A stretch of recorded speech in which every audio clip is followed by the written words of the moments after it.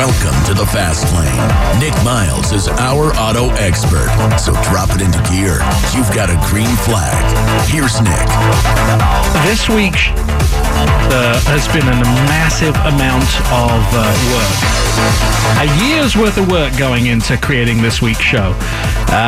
Everyone's in the studio, well, sort of everyone. Jen's on vacation this week. Ryan's here. Megan's off today.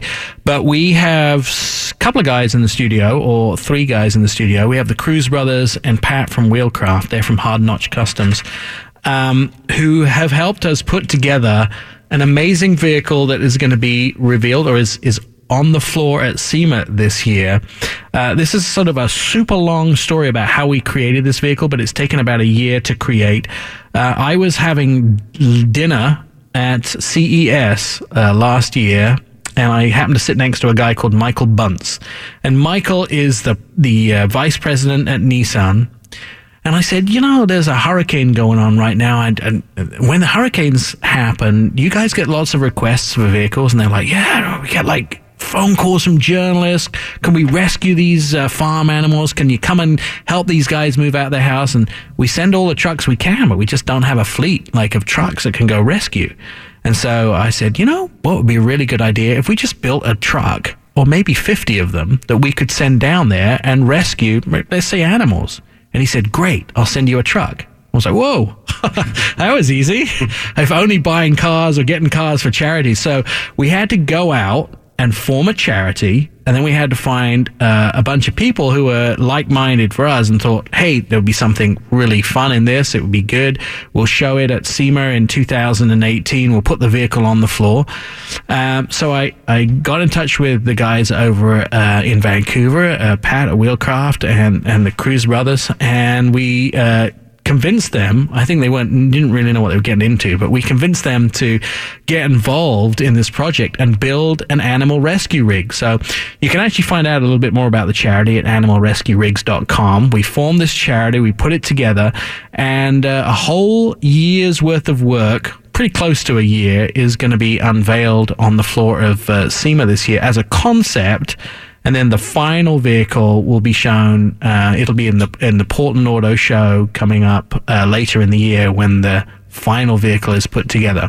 So that's kind of the background on this. And today's show is pretty much dedicated to this truck. So if you're a truck guy and you have a truck and you like to do lots of fun stuff to it, this is definitely the show to listen to, because these guys had a blank canvas basically. So do you guys remember how it started? I mean, you guys came up with a concept that you sent me a picture, right, of the truck? Yeah, we got together with our marketing department, and half of SEMA, it is the work ahead of it. Getting the rendering, getting the concepts, the ideas. Also, a lot of the vendors and stuff that we want to focus and use on the project. And so yeah, our marketing department kind of got together. We figured out what we, what they're looking for as far as the capabilities of the vehicle. They came up with a great rendering, the boys over at Fiction. And, we went from there and kind of hit the ground running. So it was just a picture, really, we had to sort of design the truck off of. Yep, exactly. And so in your normal everyday life, I mean, when you run Hard Notch, what you just get trucks in there and you do this to them, or it's not quite as complicated as this? You do sort of powder coated bumpers and specialist bumpers, right? Yeah. Siemens always seems to be a little bit more overcomplicated. It's a more all around complete picture. Every aspect of it. Where people come in our shop, we manufacture everything in house. So. They come in with kind of what they're looking for, whether they're looking for a hunting rig or an Outlander rig or stuff like that. Then we kind of point them in the direction and show them some of the products that we actually manufacture, to help them, complete the vision of their truck. So they have an idea, and then you have to make it come to life. Exactly. Within the kind of confines of what we do. We're really hard on 100% custom. We do everything in house. Everything, like people's trucks basically show up as sheet steel at our shop. Then we laser cut it, CNC bend it, weld it, grind it, add our brush guard options. You have an on-site powder coating, right? Yeah, we got a big powder coat oven, so we sandblast it all out, add our epoxy primer, then powder coat from there, and rocking and rolling, slapping on rigs. So quite a lot of times, it's not an off-the-shelf product. They don't walk in and go, well, that looks good, stick it on my truck. No, not so much. We kind of focus on the custom side of it. We're not, audacious enough to kind of try to tell them what we think their truck should look like. We give them the options to kind of figure out what works for them, because some people's, ideas don't work for all applications. So, we got 5 different brush guard options. We have a light duty option, where it's just set up for lighting options. Then we have our big winch, versions. Then, our big moose knuckle sandwich brush guards, which, we run on a lot of, like BPA line trucks and stuff like that. So the big heavy duty, brush clearing rigs and stuff like that. Now, you probably go through, I would say, more steel than some small countries. Yeah. Because I have seen, those bumpers, but how many, do you have to winch them on? Because they are heavy. Yeah, we kind of found a little sweet spot of it. It is heavy built bumpers. It's all 3/16 on the body, then Cordon-Tron on the mounting brackets, and they're all rated up to 16,500 pound winches. But we kind of found that sweet spot, where it's like we got the strength, we got the function. We have a bumper in our showroom that was in a 45-mile-an-hour T-bone accident, and we bought. I'd like to see the other vehicle. I couldn't even tell you what it was, but we ended up buying it back, just because it still fell within specs to ship out new, even after that was, and the main thing was, the customer, walked away from, a pretty substantial accident, so not only they have the protection, but they have some more functionality and stuff in there as well. Ryan and I went to Ken Block's garage recently. Oh, nice. And, in Utah. And on the wall, they showed us, he has this whole rack of broken parts. Stuff that he's busted. Like brakes, split in half and all this sort of really, really, really cool stuff. Adult trophy room. Yeah, absolutely. There's probably very little of that to go on your wall, isn't it? Because the other car is what broke. Exactly. But we get a lot of customers that will send us pictures, and kind of little thank you notes and stuff. Are like, hey, we got a big accident. and your bumper saved me. Exactly. Remind us of the website so I can send people there to check out some of the pictures. www.hncusa.com. All right. We're going to take a quick commercial break, and then we're going to talk to Pat a little bit about his idea for this. But this hour is probably going to be fun because we're going to get to talk about guy stuff with winching bumpers and heavy, manly things. That's coming up on Our Auto Expert. We're talking about our special SEMA truck, which is on the floor at SEMA in Las Vegas. Keep listening. More of Our Auto Expert with Nick Miles is coming up. Start your engines and you're off. Back to Our Auto Expert with Nick Miles. This whole show dedicated to talking about the truck that we've been building over the last, not that I did a lot of work, I did a lot of paper pushing. We've been putting together this truck called the Paws One, P-A-W-S, Paws One. It's a concept to be revealed at SEMA, on the floor at SEMA in the Nissan booth. And you can go see it. So the guys in studio, the Cruz brothers from Hard Notch Customs and Pat from Wheelcraft. So, Pat, when they told you that they had a 6.5-inch lift on the truck, that presents some problems for you? To a degree, yeah. Our typical customer comes in like theirs does, gives us an idea of what they want, and then we have, we'll take a little bit of time to usually take the stock wheels and do something interesting with them, personalize them to the car.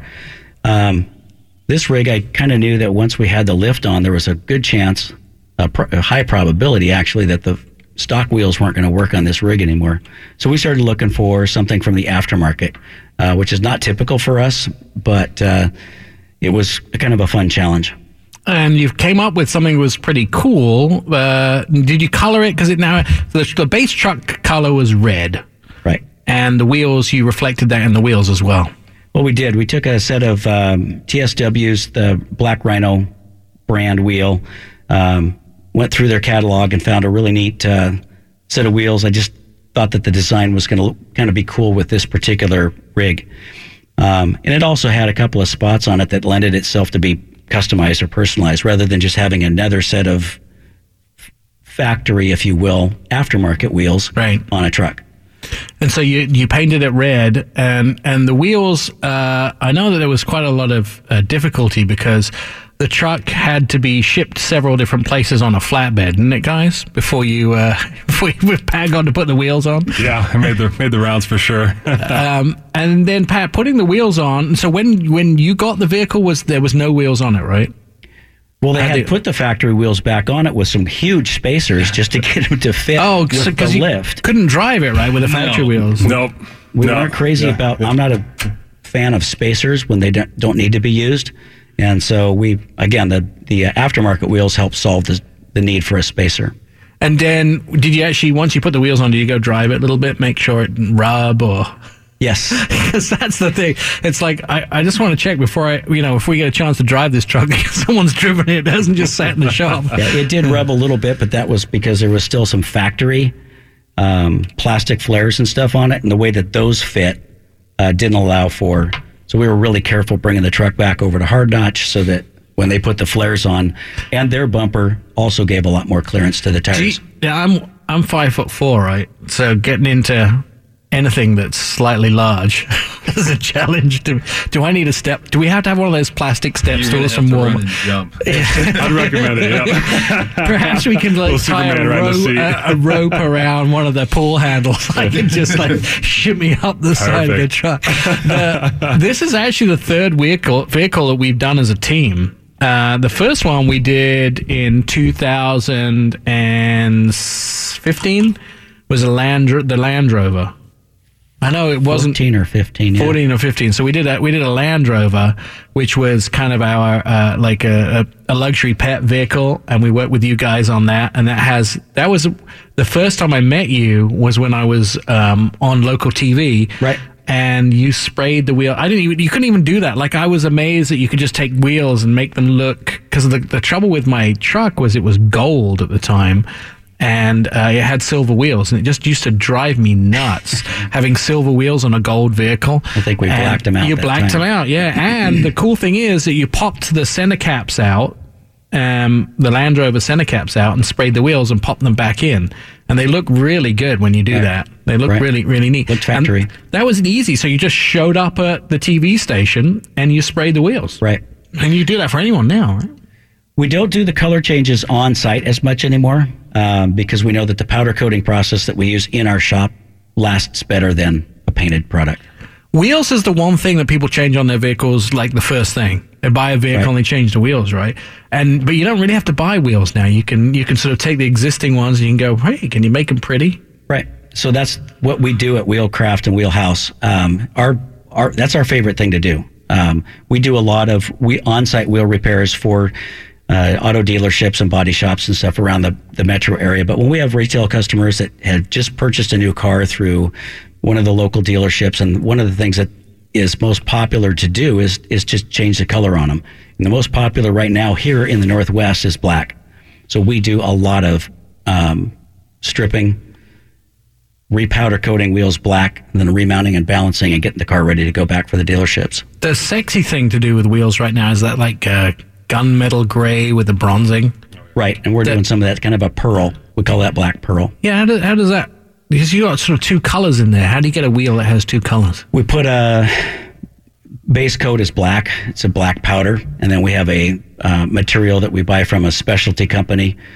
We just spray it on in an incredibly light coat. Got misting? It just kind of mist it on, correct. And then powder coat clear it. And it gives you that black pearl effect. I noticed that, and we'll see this, you walk through the floor of SEMA, and you can see all of it's usually the small shops, the little guys that are setting the trends for the market. Because one year you'll go through and you'll see a small a booth. I mean, SEMA's a huge show. 162,000 people visit 2,400 different displays there from 3,000 different vendors out on the floor. So it's crazy. And if you're listening and you've never been to SEMA, you need one of those hats that has the water bottles in so you can hydrate. Oh, for sure. It's hard. I've been to CES before, and CES, the Consumer Electronics Show in Vegas. I thought there was nothing crazier than CES. I mean, hundreds and hundreds of people filming everything, every product. SEMA is very strange because a lot of the guys that go to SEMA tend to be 50 plus. So everything moves half the speed of CES. A slow line. And the scooter traffic is unbelievable. It's just one of those shows. We can laugh about it. The truth is, these guys are spending money on these. I mean, there's people that spend absolutely crazy money, like hundreds of thousands of dollars on vehicles. This year, people are unveiling vehicles that they plowed hundreds of thousands of dollars into SEMA. There are parts from the absolute master mechanic to use on their vehicle to parts that I could actually bolt on to a vehicle. I mean, there's everything for every knowledge of mechanics. So when you talk about like vehicles being displayed at SEMA, you see the little booth of a small paint shop that has a booth, and they're doing stuff that I'm like, I didn't know that was physically possible. Right. You remember when they, probably about 4 or 5 years ago, they started to do all the designs on wheels, the dipping and that sort of thing. Right. And that came from like little shops who were doing dipping it. And now the gunmetal colors, the gunmetal gray with the bronze and things, it was like little guys that were doing it. And now guess what? The new Chrysler 300 has those wheels on it coming right from the factory. Right. Everybody is setting the trends at SEMA and those type of things. So when you took the Animal Rescue Rigs vehicle, did you already know how big the wheels were? I mean, or do you have to work that out once the lift gets on? Well, we did the research with TSW, helped us out a lot on this project, and we asked the guys at Hard Notch a lot of questions. We went over there and took a lot of measurements ahead of time. And so you knew what you kind of knew it was going to need 35s when you got or how that's the tires or how the wheels or what? Yeah, based off the rendering, we kind of knew the look we were going for. As far as the overall ride height and wheels and tire size and stuff like that. Then is there? By the way, I have to ask this question. Apart from, is the 6.5 inches the biggest non-custom lift you can get? It's probably about one of the larger, accessible lifts. There's some other ones out there, but they're a little bit more custom. But this is like an. I mean, I've been able to walk. I've walked under trucks at SEMA, so but that's sort of somebody, crazy mad scientist in their shop did. But this 6.5 inches is about the biggest lift you can buy off the shelf, right? Yeah, exactly. And then you already knew how big are the wheels on that? The wheels are 18s, and we went with a 35, I believe, inch tall tire. Mm-hmm. We liked. My own self personally, I like an 18. I like a little bit of sidewall on the tire. Instead of going with a really big wheel. Let's catch up with that in a second. I'm going to take a quick commercial break here. I want to find out more about the wheels, and we're going to ask the guys if they'll ever do this with us again. I think I know the answer. Stay tuned. There's more to come with Nick Miles. Jump right in and put the pedal to the floor. Our auto expert with Nick Miles continues. If you want to keep up to date with the project we're talking about, you can go to animalrescuerigs.com. That's the website where eventually the pictures of this truck will be housed and you can see the vehicle. It's on the floor of SEMA, so we're not going to show pictures of it. We're not going to take it all away. We're going to let you go to the website and find those out. And of course, this will be an ongoing project. I'm sure there'll be plenty of times this goes into service. The idea of the truck that we put together was that in times of a hurricane, in times of a natural disaster, this truck could be lent to an existing animal rescue and then taken by them to rescue animals. I started to see pictures, obviously when I knew this was an issue, but started to see pictures of the sort of stuff that goes on in hurricanes. And it's horrific. There is a lot. So great. Katrina is a great one because there's stats about Katrina everywhere because it was one of the most researched hurricanes. 600,000 animals were killed or displaced. Wow. And you have to think about that. So there's a lot of very disappointed families in there who will lose their pets. But that's just a very small portion of it. There are families who are devastated because they lost their livestock. They lost their horses. They lost their chickens. Oh, yeah. They lost, they could be a commercial chicken farm. And this is a bit hard to listen to, But I happened to be at WGN in Chicago the other day doing a segment with the team over there, and the Church, I don't know if you remember the Church, the band from the 90s were in there, and I was talking to them about this, and their road manager said, I own a horse farm in Florida, and in the hurricane I watched my horses get sucked out the barn and killed. Just right in front of me. Horrible. Yeah. And so the need for horse rescue and the fires in Southern California, the mudslide and these things is immense to rescue these animals, because the first thing we do is rescue humans. Yeah. Well, we'd like to rescue humans. If we accidentally rescue some humans in this truck, great. That'd be awesome. But if we can rescue as many animals as possible, it's really difficult to watch footage of a hunting kennel who locked all their beagles in the kennel and they flooded. And these beagles were swimming in the water trying to keep their heads above the water, locked in cages. So that's the idea of this. We can lend this rig, and my dream would be we would have 50 of these. I'm not sure we all want to go through putting 50 of them together. Got the first one out of the way. So my dream eventually would be we would find sponsors and we build 50 of these vehicles and we keep them around the country. And then when the emergencies came, we could lend them to the SPCA in Dallas, or we could lend them. And so this is a good experiment for us. I can't actually wait to get Paws One on the road in some area that has a natural disaster and find out what we did really worked and what we didn't do, and find out, okay, it's too tall or it's too short, or it's, we need to get the boat on and off the top easily. So right now, let's walk through the truck and talk a little bit about what we did and what you guys put together. So we started with a Nissan Titan XD, which was the base truck, and it was sort of red.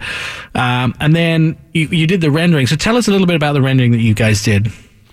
So we got with our marketing company, Fiction in Portland, and Scott, he kind of just heads the project on it. And we kind of sat and had a meeting with them and told them, like, with the overall on the truck on what we're looking for as far as capabilities, what the function of the vehicle is, what works and what doesn't, trying to define, the overall role of it. Then from there, we got together, got some good list of equipment and stuff like that we think is key pieces to hit that function. Then started going from there. We submitted it to all the powers that be, make sure everybody's on the same page. Then from there we started hitting the ground running and sourcing parts, and we designed a lot of the stuff in house. We added one of our big moose knuckle sandwich brush guards on the winch bumper, so it has a series of LED lights in there. It has a 12,000 pound Schmitty-built winch. Has 4 pods set up for any kind of light bar configuration off of there. Behind that, we built a custom grill for it with 6-inch recessed light bars. The grill looks really cool. Came out pretty cool. Yeah. We did the color match with the paint on it, then a black vanity ring around it. Our designer Chris did a great job. We wanted products, and that kind of our mantra is, we build products that fit the vehicle, accentuate some aspects of it, but also add the functionality to it. The winch capacities and the heavy duty steel and stuff like that. So I think we hit our mark on it. We added a rear bumper on there as well. We prototyped an adventure rack, which is kind of the basis for the rear. Where we can add any kind of features or accessories down the road. And it was actually the mounting plate for the big Zodiac raft we put on top of it. Yeah, the boat that sits on the top. Yeah, that thing's pretty sweet. Yeah, that boat is durable. I'd say there's going to be a lot of puppies and kittens and stuff in those. Well, I don't think we can get a horse in there, but there'll be a lot of animals that will get rescued by that horse. It is 14 feet long, so great. It took up majority of that. I had trouble in my head with that raft because I want to do lettering down the side of the raft. Yeah. But the raft sits upside down on the roof. So the question is, do you do the lettering upside down when it's being transported, or when it's in the water? If you can read this, flip it over. Yeah. So that would be the difficult thing. I want to go through the bumpers. Yeah. I want to go through how much, if I wanted to do this to my personal vehicle, how much money I think that will cost. So think about that, because I know there's no like sweat. I'm not sure sweat equity counts. Yeah. I'm sure it was or blood equity or whatever it was. Right. And then Pat, I want to ask you how much the wheels would have cost too. We're going to take a quick commercial break. When we come back, we're going to talk more about the special vehicle that we have put together for SEMA for Animal Rescue Rigs. It's called Pause One, and if you want to actually see the vehicle, you will be able to go to animalrescuerigs.com. Stay tuned. More of Our Auto Expert with Nick Miles is on the way.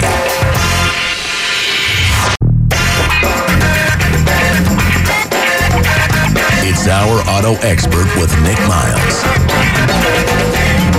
In the studio, we have the Cruz brothers from Hard Notched Customs USA, who are talking about the vehicle that we did for this year's SEMA, along with Pat from Wheelcraft Northwest with a K, who did the wheels and tires for the vehicle. You guys, if we were to build a truck like this and buy the parts, how much would it cost? No sweat equity involved. It can get pretty expensive pretty quick, you know. Our stuff we feel is a value, but, you know, it's a value-added product. But, you know, it's easy to spend. You can rack up 15, 20 grand pretty quick, you know, without really even breaking a sweat. Yeah, you know, it's all value-added items, though. Right, and expensive. So apart from the bumpers, and you built the frame on the back, and the grill, then you guys installed a really cool sliding bed at the back. Yeah, we got together with Bedslide out of Southern Oregon, and they built a great product. They're you know, kind of a family organization like we are, and we've teamed with them on a couple different ones. Jason, he does some of our marketing with Roadhouse Media. He linked us up, you know, and they were right there to help us with this project. So and then Lund sent some stuff. I know there's some steps we haven't installed on the vehicle. They'll be on the final vehicle. Yep, got some amp steps, then some bushwhackers. Yeah, bushwhacker fender flares as well. Because the fender flares are always sort of important. I always thought fender flares were just to make the car look pretty or the truck look pretty, but they actually, well, I guess this would be more Pat thing like wheels. but fender flares actually really help with you know, the mud and stopping mud getting under the wheels so much as well if the mud comes flying at the side of the vehicle. Well, I think it helps keep the mud off of the other guys' cars probably more than anything else, but yeah. That's the best part of an off-road truck, isn't it? The mud. Whenever I go to a car event around the world and we do some off-roading, it's like a competition between all the auto journalists who can get the muddiest car. Yeah, exactly. And for me, the best part is when all you can see is the windshield wiper marks, because you went through some deep, muddy, you know, thick river. Exactly. And you had to clear the windshield off. Pat, if I had to do the wheels, I guess we didn't talk about the lift, but the lift was, if we'd done a lift too, that would have been... Yeah, you can add that to the pile. You know, then... it's probably another few grand. Yep, couple grand on that. Then Catskins, we did the... seats. Interior. Yeah. Catskin did the interior seats for us. Yep. That's probably another $2,000 or so. God, they were beautiful. Yeah, kind of finished it off on the inside. They did a good job on the seats. We haven't really touched the inside. Yeah.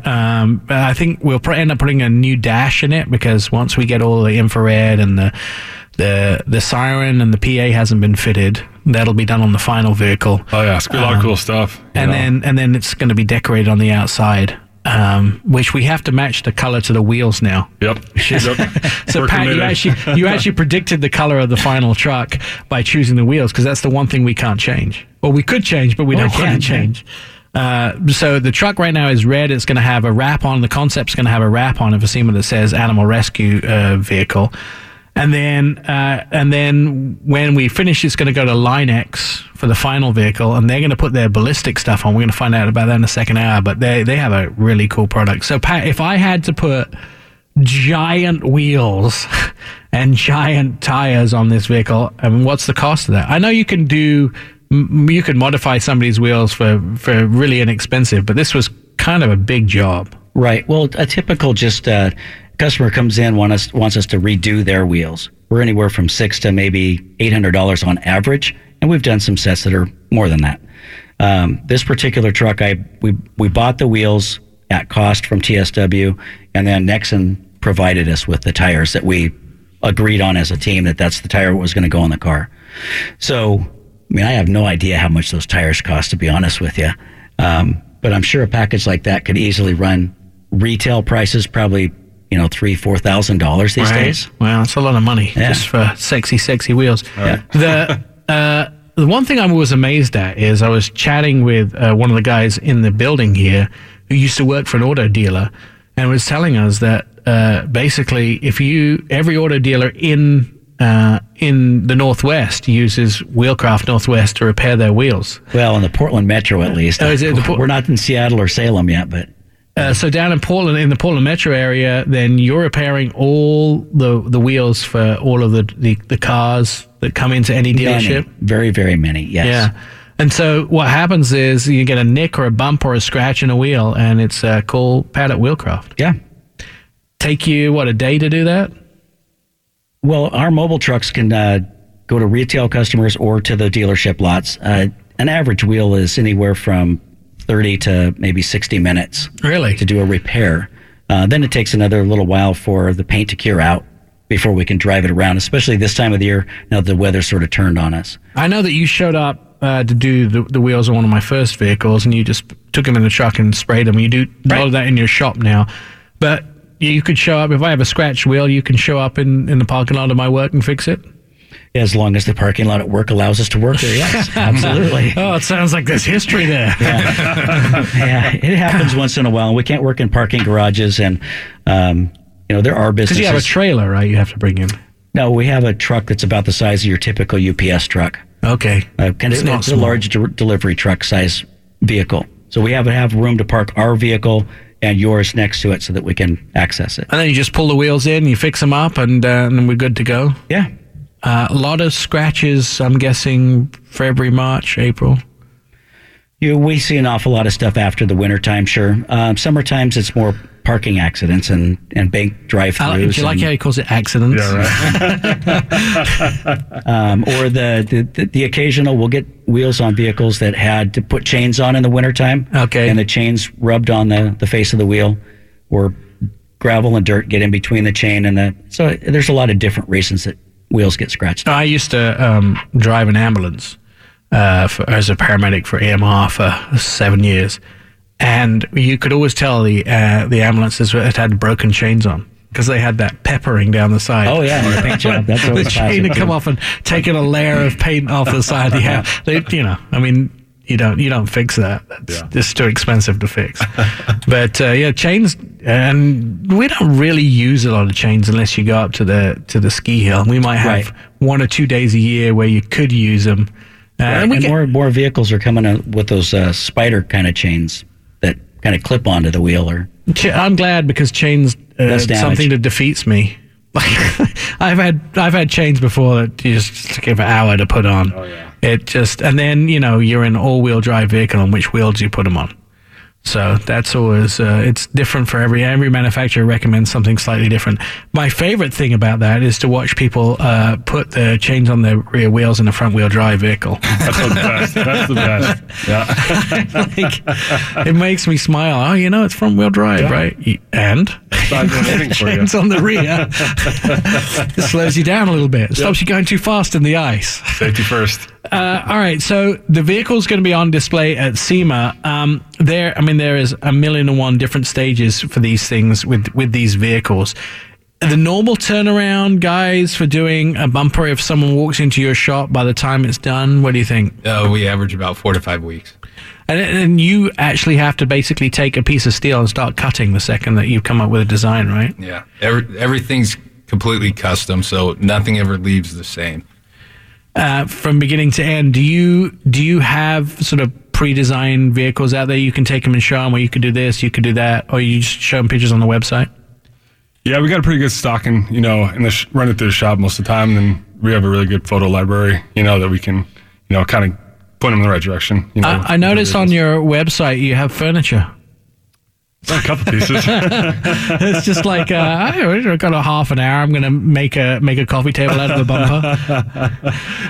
We just got done helping a friend build a bar out. It's all steel on the inside. Really? Yeah, it's pretty cool. Yeah. How do you get it into the bar? Oh, that was a feat. It was You crane it through the roof. We were right there. a couple inches of spare. Yeah, we were trying to jam it through the door, big old tap wall, and So when you put the bumpers on, are you winching them on? nope. We've seen people kind of come up with all kinds of creative ways. People have used motor hoist and like forklifts and stuff like that. When we have our installers, though, we kind of build a special cradle, a little air over hydraulic cradle that kind of puts them all up. But it bolts right up the factory. It's not too bad. A couple buddies and a couple open end wrenches and sockets, and you're pretty good to go. Do you, when new vehicles come out, we're going to see probably the Jeep Scrambler at LA Auto Show coming up this year, where they're going to show the new Jeep truck. Do you guys rush down there and get the dimensions? We've got a pretty good relationship with a lot of the new car dealerships and stuff like that. Where they'll kind of put one away for us and let us, take it apart and play around with it for a few days. We're also an OEM aftermarket provider for a lot of these manufacturers, so we get actually like factory drawings and stuff that sometimes we can actually get ahead where we'll actually have it all prototyped and designed and even fit together before the vehicle's out. Then once we get our hands on it, we can get it in there and do the final fitment on it. You can CAD it out because they've sent you the dimensions. Exactly. Yeah, we do all of our work in SolidWorks, all of our engineering in SolidWorks and stuff like that. So it's all 3D renderings, and it just provides that level of fitment and quality, because we have to work around specs, and vehicle specs, mostly, plus or minus 6 mils, so it can be a pretty substantial amount where we got to try to find that sweet spot of what works, but also what fits. Oh, God, I can't imagine what it was like if it didn't fit when you'd finished it. Oh, yeah. Especially because we ship all over the country, so it's like, we need to make sure that the guys in Alaska who's going to get their bumper, it's going to slap right on there, and he's not going to have an issue and be like, "Hey, dude, it doesn't work." It's not like IKEA furniture where you can just tell them you're putting it together wrong. Yeah, no, exactly. Yeah. It's interesting. We've been through a lot putting this truck together. Like, there's been a lot of dark days when it was hard work and things weren't working the way. There's a lot of moving parts in the SEMA vehicle, and just talking to other manufacturers, like I was on the phone to one recently, guys at FCA, and I was saying, they were saying, "You're not as lively as you normally are." I said, "Oh, you have no idea. Like, this SEMA vehicle is really exhausting me, and nothing's working the way it should work." And they said, "Are you done?" And I was like, "Well, I think, as much." They said, "Oh, ours get finished the night before." So I actually think, even though this is a really painful, long run for us, and the vehicle had to go several places around the country. Oh, yeah. So they go from the Northwest, they had to head to San Diego, and then it's going back to LA. It would go back to LA to be wrapped, and then go to Las Vegas for the SEMA show. We're actually ahead of the curve, because a lot of people hey, my bumpers don't fit. They've got 24 hours before this car is on display in front of 160,000 people. But even through those darkest hours, you guys were pretty calm. You didn't. I gotta give it to Joel on that one. Well, Joel. I talked to Joel mostly, but you were pretty calm. I was calm. Matt had his times that he got all riled up. Oh yeah. Is Matt back to the shop tossing stuff around? Is Matt the one that gets excited first? He does for sure. Yeah. You throw stuff. I'll get right there. We got a lot of shop guys, in the shop where, I kind of have to bridle it down. I can't be. Can't be losing it in front of the employees. Yeah, exactly. Gotta keep your cool, calm, boss exterior. No, but I'll go to Joel's office and shut the door and scream my. It's like Kenny on South by. Exactly. Get it out of here. Lock it up. All right. When we come back in the next portion of the show, we're going to get to talk to some of the other people that worked on the truck. Mike Cordell's going to join us. He's the other half of our auto expert, and he's going to tell us about things that are upcoming on the truck. Wendy Orthman from Nissan is going to tell us about the truck itself. That's as we talk about our SEMA truck right here on Our Auto Expert. More of Our Auto Expert with Nick Miles is on the way. He's Nick Miles, and this is Our Auto Expert. If you're just joining us for the second hour of the show, we are talking about a vehicle that has taken about a year to produce. It is the animal rescue rig known as Paws One. This vehicle has been quite a labor of love. labor being the main word there. The Cruz brothers from Hard Notched Customs in the studio, along with Pat from Wheelcraft. And joining us on the phone is Mike Cordell. Now, you should know at this point that Mike is the other half of our auto expert. Mike is in Southern California. And Mike, you will be at SEMA as well this week. I will be at SEMA, and in fact, I am actually at SEMA right now. Just arrived in Las Vegas. I'm literally pulling in on the 15 freeway right now, so it's go time a day early. Are you driving your Bronco? I must tell the truth.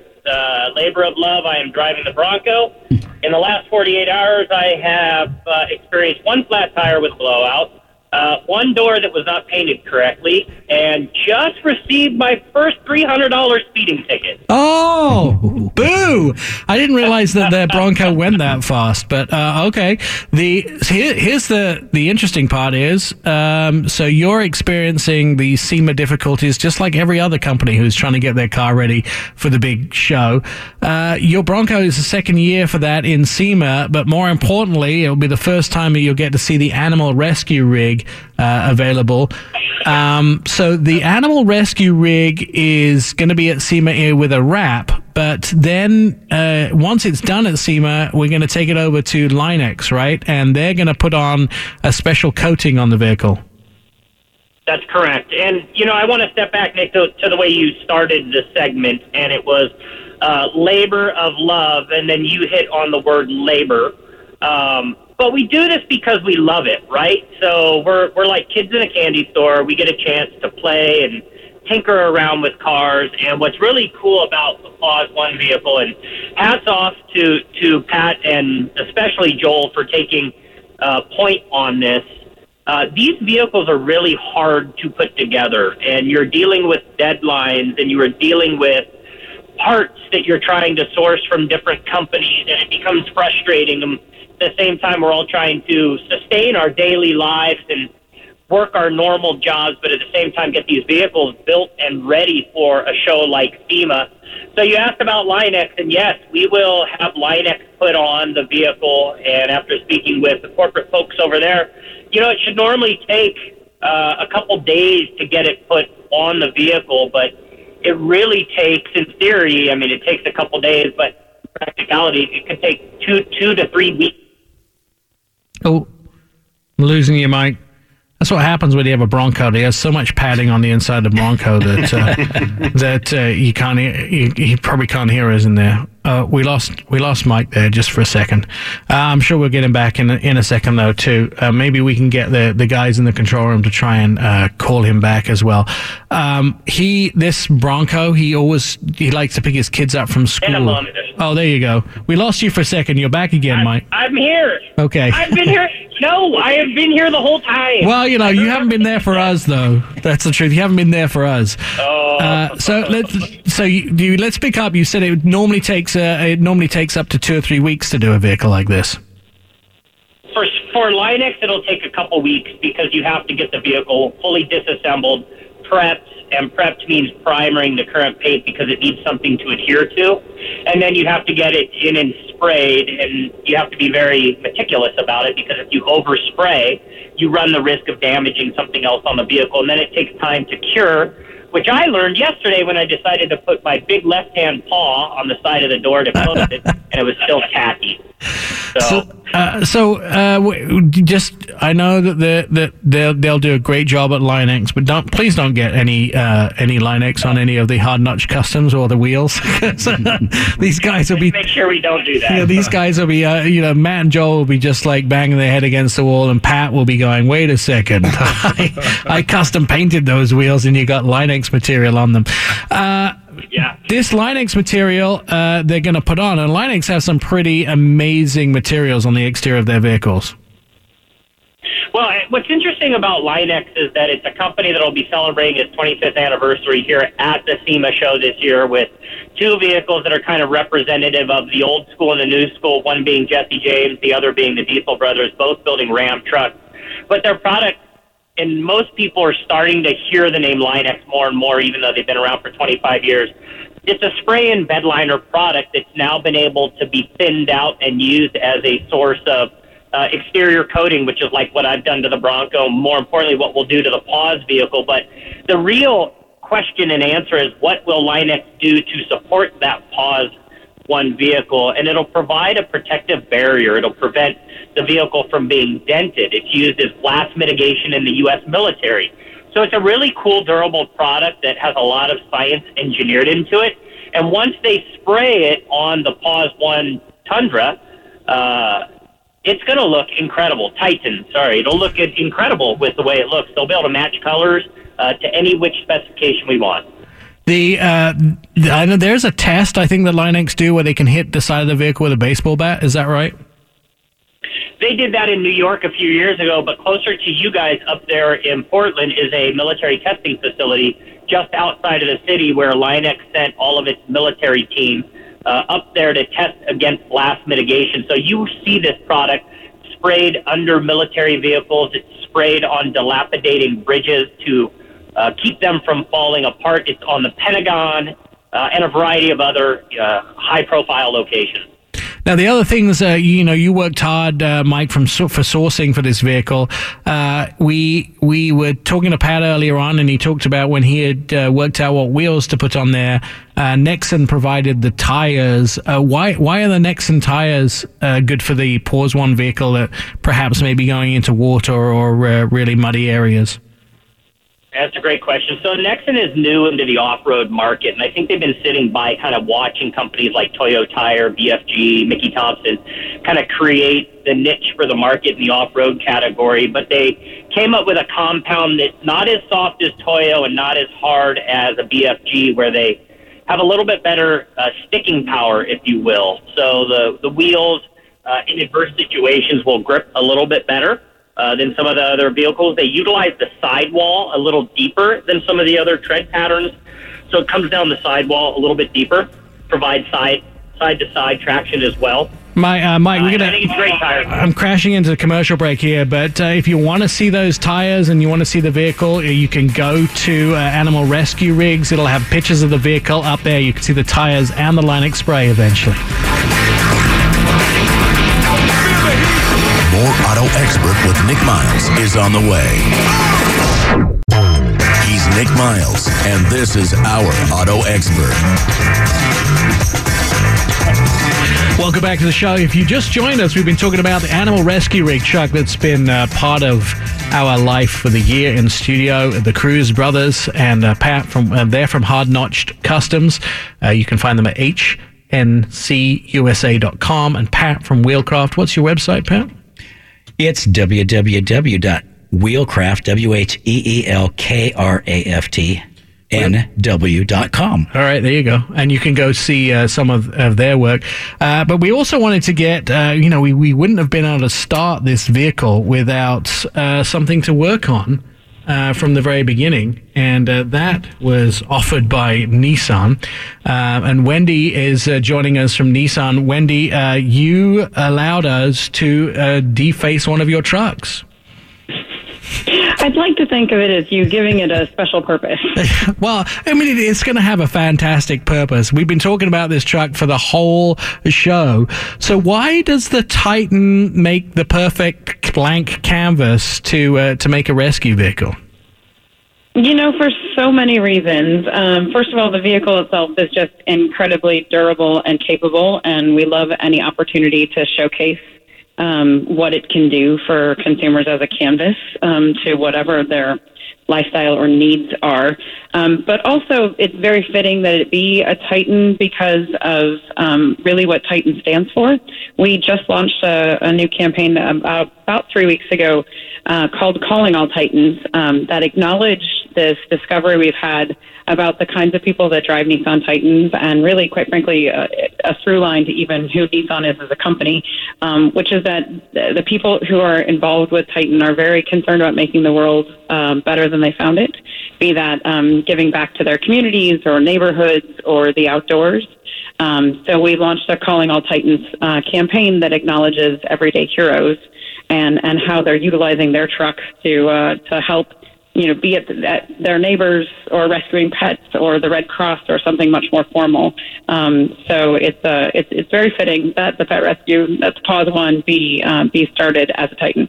I noticed that you have a lot of Titans that you've done really cool things with. I mean, you have a Titan that you built into to towing a smoker, so you could have like smoked meats everywhere. And you've had a surf camp Titan. And is there pretty much anything you can't do with one?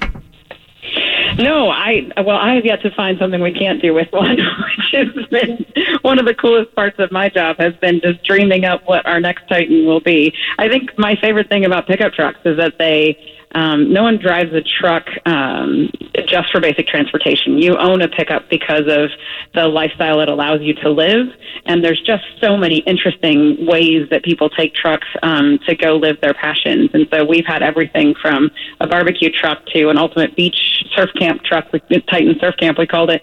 We've had overlanding vehicles, just lots of different expressions of how you can take your Titan and use it in these ultimate ways to live your lifestyle. One of the things, and I know that other truck manufacturers are going to hate me for this, but one of the things that is sort of an advantage for you, but a disadvantage for you, the other truck companies, is the fact that when Consumer Reports came out with their list of the most reliable brands, unfortunately, all the American brands are at the bottom, and the Japanese brands like Nissan were in the top half. So durability-wise, the Titan is really made to last, right?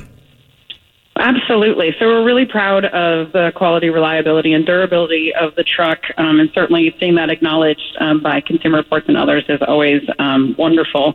But I know the Titan is still somewhat new to a lot of consumers, and so we go one step further with that commitment to quality and reliability in that we offer a 5-year, 100,000-mile bumper-to-bumper warranty on every Titan we sell, and most of our competitors, if not all of them, are at 3 years and 36,000 miles. So we've got you covered, and you can have confidence in your Titan for 2 years longer than the competition, which I think really is putting our money where our mouth is. I like that, because the last thing I like to do is spend a year building in a really amazing truck with some really amazing partners like Hard Notch Customs and Wheelcraft and Nixon and Linex and everybody Lund that have put some time and effort into it. Don't need to have the vehicle not last, because we're intending that this vehicle should get wet and muddy and nasty. I was saying at the beginning of the show that my favorite off-road vehicle is the one that you can just see the 2 windscreen wiper wash track marks in, and they're covered in mud. Although I don't know, with a 6.5-inch lift that the boys from Hard Notch put on there, it may not even get close enough to the water to get muddy. If people want to see it and they're heading to SEMA, where's the Nissan booth in SEMA? How do they find the truck to visit? We are outside in one of the outdoor booth areas, and Nissan has a really fun space. I will have to dig up the booth number, but I think it's going to be great for people to come out and see. We have quite a wide range of vehicles in the booth, everything from some really exciting 370Zs to our new Kicks to, of course, your Titan Paws One and our Red Cross Titan, which is all fitting in the philosophy of calling all Titans and everyday heroes. What's the idea for Nissan to be at SEMA? Because SEMA tends to be sort of a very much of an aftermarket show for people who have a lot of parts, but for a manufacturer to be there is the idea that you can show the capability, the possibility, the breadth of what you can possibly do with a vehicle. Is that sort of what you're showing off? Is that the main theme of the Nissan booth? Absolutely. I think that the greatest thing about SEMA is just the opportunity, to showcase that we make vehicles that can hopefully trigger the imagination, and people will walk up and think, oh my gosh, who knew that started out as a Nissan Kicks or as a regular Titan pickup, and it gives you have carte blanche at a place place like SEMA to really go wild with the imagination and see all the possibilities of what you could do. And I think it's really fun to just provide a showcase of some of the imaginative and creative things that have been done using Nissan products. And I think that's what we're hoping to do, is just to have a lot of interesting and creative, thought-provoking concepts that will help people get excited about the idea of starting their future build with one of our Nissan products. It's kind of a tough deal, isn't it, to come enter into a country that basically the top 3 selling vehicles are trucks. To come in with a truck is really hard to gain any ground, and Nissan have done a pretty good job at that. I mean, the Titan's got an awful lot of attention for reliability and durability, but it's actually a growing percentage of the market. I notice when the sales figures come out for these trucks each month, you guys are actually gaining market share, which is obviously the thing that you want to do, right? Absolutely. Yeah, September was our second strongest sales month since we launched. So we're definitely feeling some wind in our sales right now, and it's exciting to see more and more Titans on the road. Just a few minutes ago, in fact, I was driving home, and I had a Titan Midnight Edition stop and let me in, and I was thrilled to see Florida plates on it and know that was a consumer car. And it's just neat to see them on the road with more regularity. It is a tough market, but I think we have found a unique customer that's looking for something different, that's looking for something that is a really good value. And I think when you start digging into how much truck you get for your money, and particularly when you factor in the quality and the warranty message that we have to offer at Titan, we're really striking a chord with people, and more folks are realizing that if they're willing to give us a look, we've got a hell of a lot of truck to offer them. So, brand new Titan doing really well. When's the new Frontier coming? I can't tell you that. What? And here's the thing about Frontier. I love that truck. Speaking of quality and reliability, that is one of the most reliable products that we make, and people absolutely love the Frontier. It is really amazing to me to see month after month sales increases, even though it's been out for 13, 14 years now, and yet it continues to gain. People love the fact that when our competitors have redesigned their mid-size pickups, they've gotten bigger and bigger. And so if you look at the competitive set for the Frontier, they're all almost the size that your half-ton truck was in 2009, for example. Wendy. They keep getting bigger. And the Frontier remains a garageable, true mid-size pickup, and it really stands in a very unique space right now. And so it's a fan favorite. We love it. Wendy Orthman from Nissan, thanks. And our auto expert will be right back. Stay tuned. More of Our Auto Expert with Nick Miles is on the way. Welcome to the Fast Lane. Our Auto Expert with Nick Miles continues. In studio with us on this episode of Our Auto Expert is the Cruz brothers from Hard Notched Customs USA and Pat from Wheelcraft Northwest. Put together the Pause 1 truck. It's finally kind of together. I mean, I just told Wendy Orthman on the phone after we got off the air with her just a few minutes ago that this animal rescue rig truck that we put together, and by the way, you'll be able to see pictures of it at animalrescuerigs.com, or you can probably go to ourautoexpert.com and see pictures of it when it's finally revealed. Would you guys ever go through this again? Because I feel like we've done this 3 times together, and each time it was as painful. We just forget after it's over. Oh, yeah. We forget how much work it was, right? We forget those moments when you call me and go, by the way, I called you 2 weeks ago asking this question. You haven't returned my call. I'm putting the finger at myself right now. Because here's one of the things is you just get so busy and you think, SEMA's 3 months away. And then it's 3 weeks away. And now it's 36 hours away. Oh, yeah. What is this like? This is the third one we've done. Do we think we haven't learned our lesson by now? I think this is just the way it goes. Like every year, with all the ones we do it's always down to the wire. Like you're waiting for the UPS guy to drop off that last piece that needs to be coated and like it kind of. It's always the same. Yeah, like it comes with the territory. I think. I spent most of my time talking to Joel throughout the process, and you were pretty calm. Yeah. I mean, I know you were frustrated because things didn't work out the way you wanted them to, but you were pretty calm. So, it's your brother that loses his temper, right? Oh, yeah. Yeah. I stay calm. Matt likes to come in all riled up and let me know what he's feeling. Was it like that as kids? I'm sure you worked on projects as kids together. You started modifying cars and stuff. Yeah, we've always been playing in the garage. It's as we've gotten older and had children of our own, I think it's kind of like we've had to develop tactics to not shut the doors every time we get in a fight. Like it's... Oh, 100%. Just, we try to start the next day on a clean straight. It's just, it's a new start. Yeah, exactly. Every day's a new one, and, we might slam the door in each other's face and tell them to go blank off, on the way out the door. As we're getting into our trucks, we try to, next day's a new day. We have coffee and we're smiling again. Yeah, exactly. And it's all for the common good. We're trying to, grow our business and provide great products at great prices for people, and sometimes we have to step back with our own egos and do what it takes, to do it. So, and I thought that Pat was like completely the calm one, but he's like, no.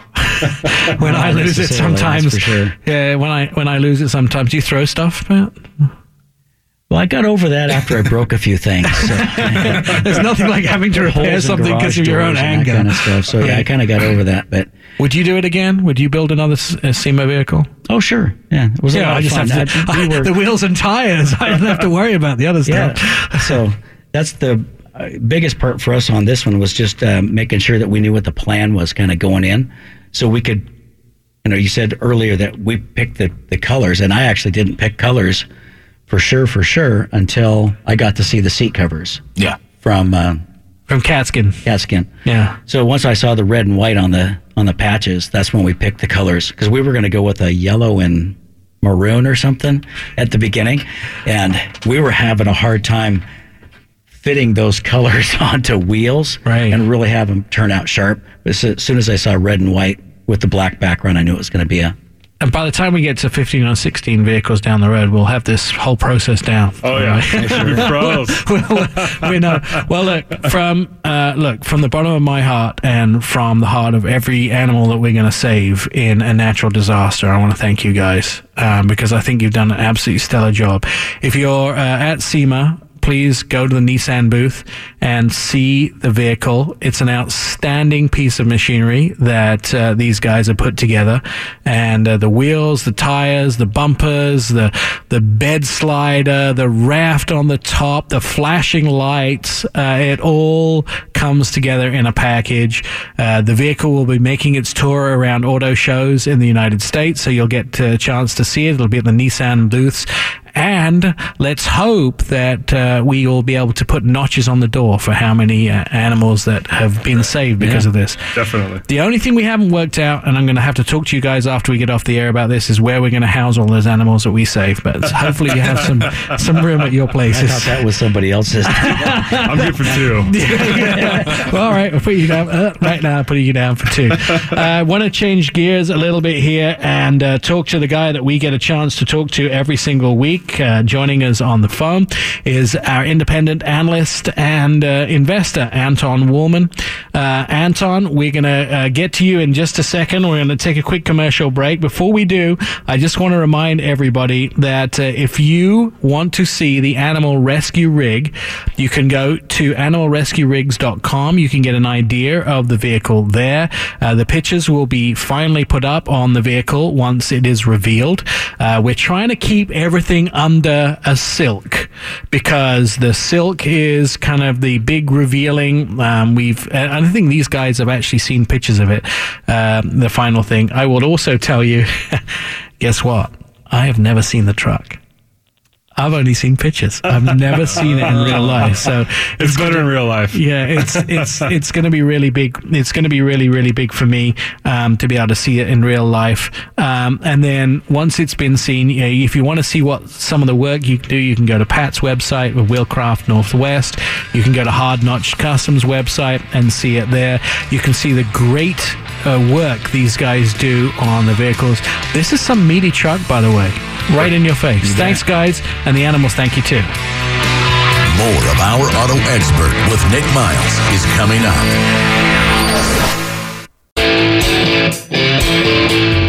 It's Our Auto Expert with Nick Miles.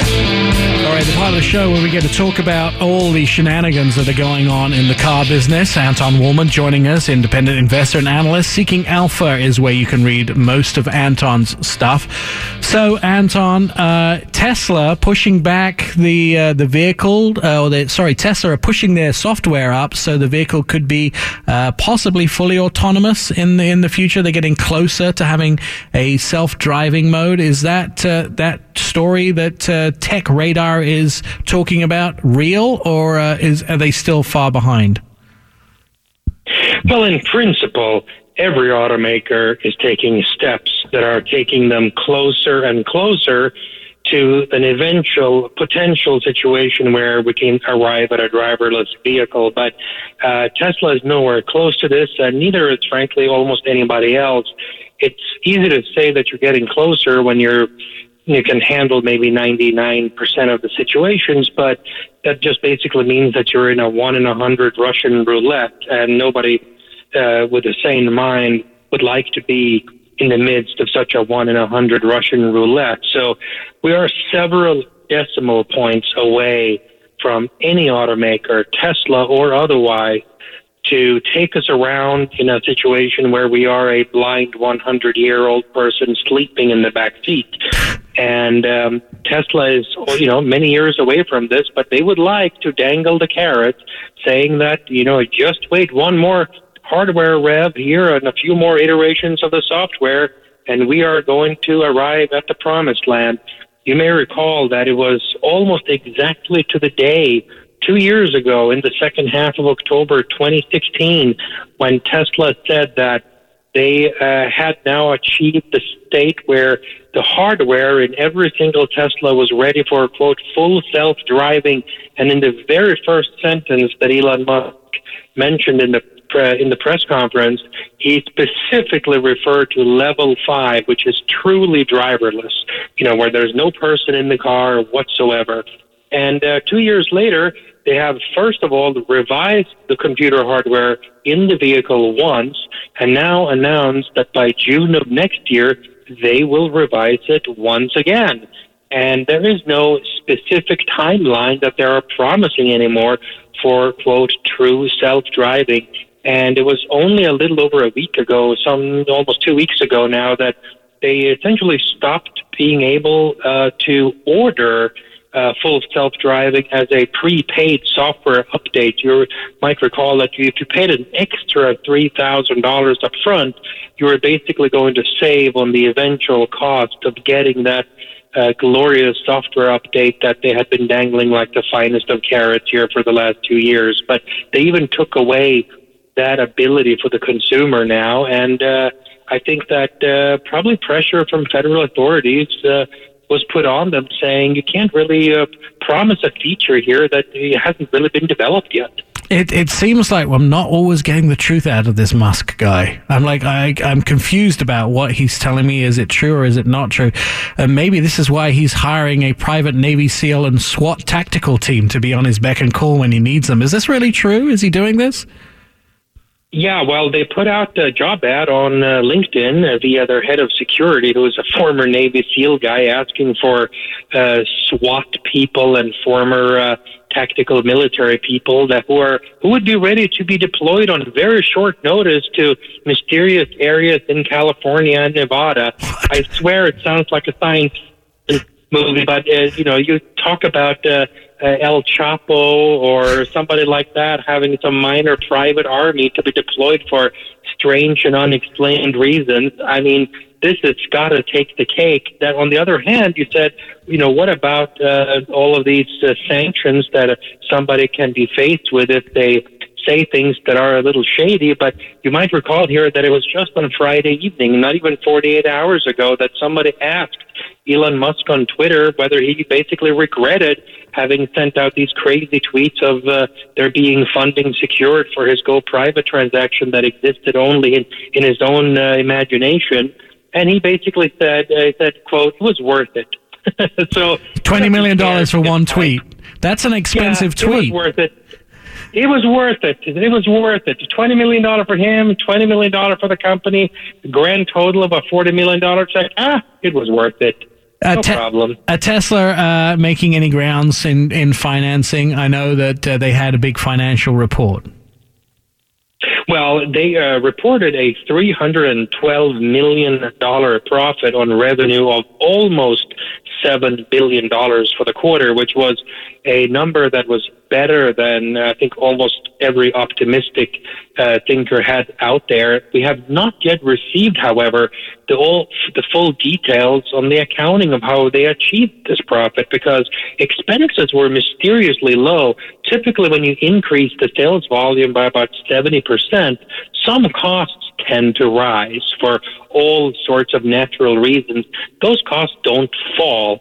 And the company has until November 9th to file with the Securities and Exchange Commission a more detailed description of what any one-time benefit that they may have stuffed into this number or not. So whether it will be in this document or not, in previous quarters we have found all sorts of gremlins in this document that made their financials not look as good as they did at the moment when they issued that first press release, which is what they did here on Wednesday. So let's await that document so we can study it and dissect the numbers and look at the footnotes. And we should have that no later than November 9th. And I think at that point we can start to perhaps render the verdict as to whether this profit number of $312 million was real or whether it was not. And even now, the Tesla Model 3 is getting cheaper, though, isn't it? That's right. So what happened was that on Friday evening, Tesla said that, well, if you order the performance version of the Model 3, which is essentially the all-wheel drive version where you have then unlocked some additional horsepower via software, you can get for an extra $5,000, I think it's like nicer brakes and tires and a couple of more little items. I think it's like carbon fiber, spoiler, and so forth. And they basically said, look, that extra $5,000 for those goodies, it just comes with it. Okay, so you just get it. So that upset greatly all of the people that had been taking delivery starting back in July of this performance version in the Model 3, who paid the full extra $5,000. Plus, of course, they had put a $1,000 deposit down as long as 2 years prior and had waited a long time. These were the earliest enthusiasts, biggest supporters of the company, and now they feel cheated a bit. So there was a big scramble late Friday evening and on until Saturday morning by Elon Musk and so forth to try to put the mayo back in the tube on this thing and try to make amends and say that they would either refund this money or give people free supercharging for life. So speaking of the accounting for the quarter, if you give $5,000 back to everybody who bought a car in the third quarter, let me guess, how does that impact the profit statement? Just that alone. Spread that $5,000 over some portion of the 56,000 Model 3 vehicles that they actually delivered in the third quarter. Just that promise alone to repay that back, well. Let's see what gremlins emerge in this financial document that they have to file by November 9th based on this walking back alone. High school math doesn't seem to work out so well when you do Elon. So I think he's higher math that hasn't even been invented yet. I don't understand how he can actually get away with saying all of these things, and yet I guess he gets away with it by paying $20 million fines. But I'm just not sure how his mouth keeps up with his wallet. Let's turn to other news now. Volkswagen looking at launching new vehicles. Yeah, so Volkswagen announced at a big event in Amsterdam here on Thursday that they're coming out with their smallest SUV ever. This will be launched all over the world. It's a global launch, and in their definition of global, that includes essentially every country on Mother Earth except the United States and Canada. So the car will be made in Spain and I believe also in China, and this is a very attractive, very, very small SUV, the smallest one possible, and I think it'll sell extremely well everywhere it will be offered. But sadly, we here in the United States, as well as our Canadian neighbors to the north, will not be getting this particular vehicle, which is very sad because I think this would be flying off the shelves if we had availability of it here. Big news from General Motors, but it seems to have upset a lot of investors. Well, what they did, General Motors came out on Friday saying that they proposed that the federal government should mimic a version of what California and a few other states have agreed to do between them, which is to force the car companies to sell a certain percentage of their vehicle as being zero emissions vehicles. That could mean either pure battery electric or it could mean hydrogen fuel cell. And for all intents and purposes and practical scenarios here, that really means pure battery electric, or at least for the next handful of years, because hydrogen is just too expensive.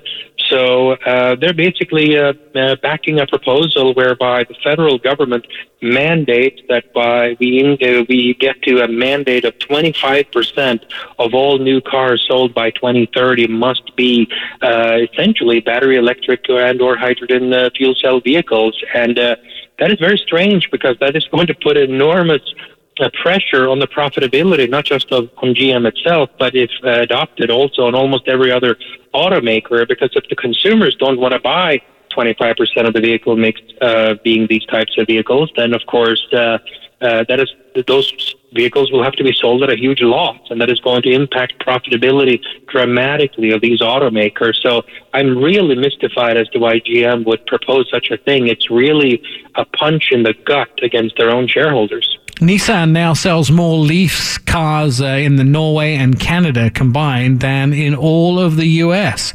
The Leaf not the biggest seller for them? I was just tabulating all of Nissan's Leaf sales month by month in each of their major geographies, which is, of course, their home market in Japan, and the United States, and Europe as a whole, and then Norway, which is a very large percentage of the European market, and Canada. And to my great surprise, I saw that if you just add up two countries, Norway and Canada, that sales number exceeds that of the U.S. sales number for the Leaf to the tune of, I think it was approximately 30%. So in the last few months, sales of the Nissan Leaf has really taken up like a rocket, mostly in Europe and in Canada. And of course, in the United States, the Nissan Leaf sales are a bit muted. So you can really see here what enormous discrepancy there are in terms of the geographic sales numbers. And the United States is not really a big market for the Leaf, whereas Norway and Canada alone, those two are really the big ones right now, aside from the Japanese home market. If you're a Ford shareholder, you'd be very happy with the profits, right?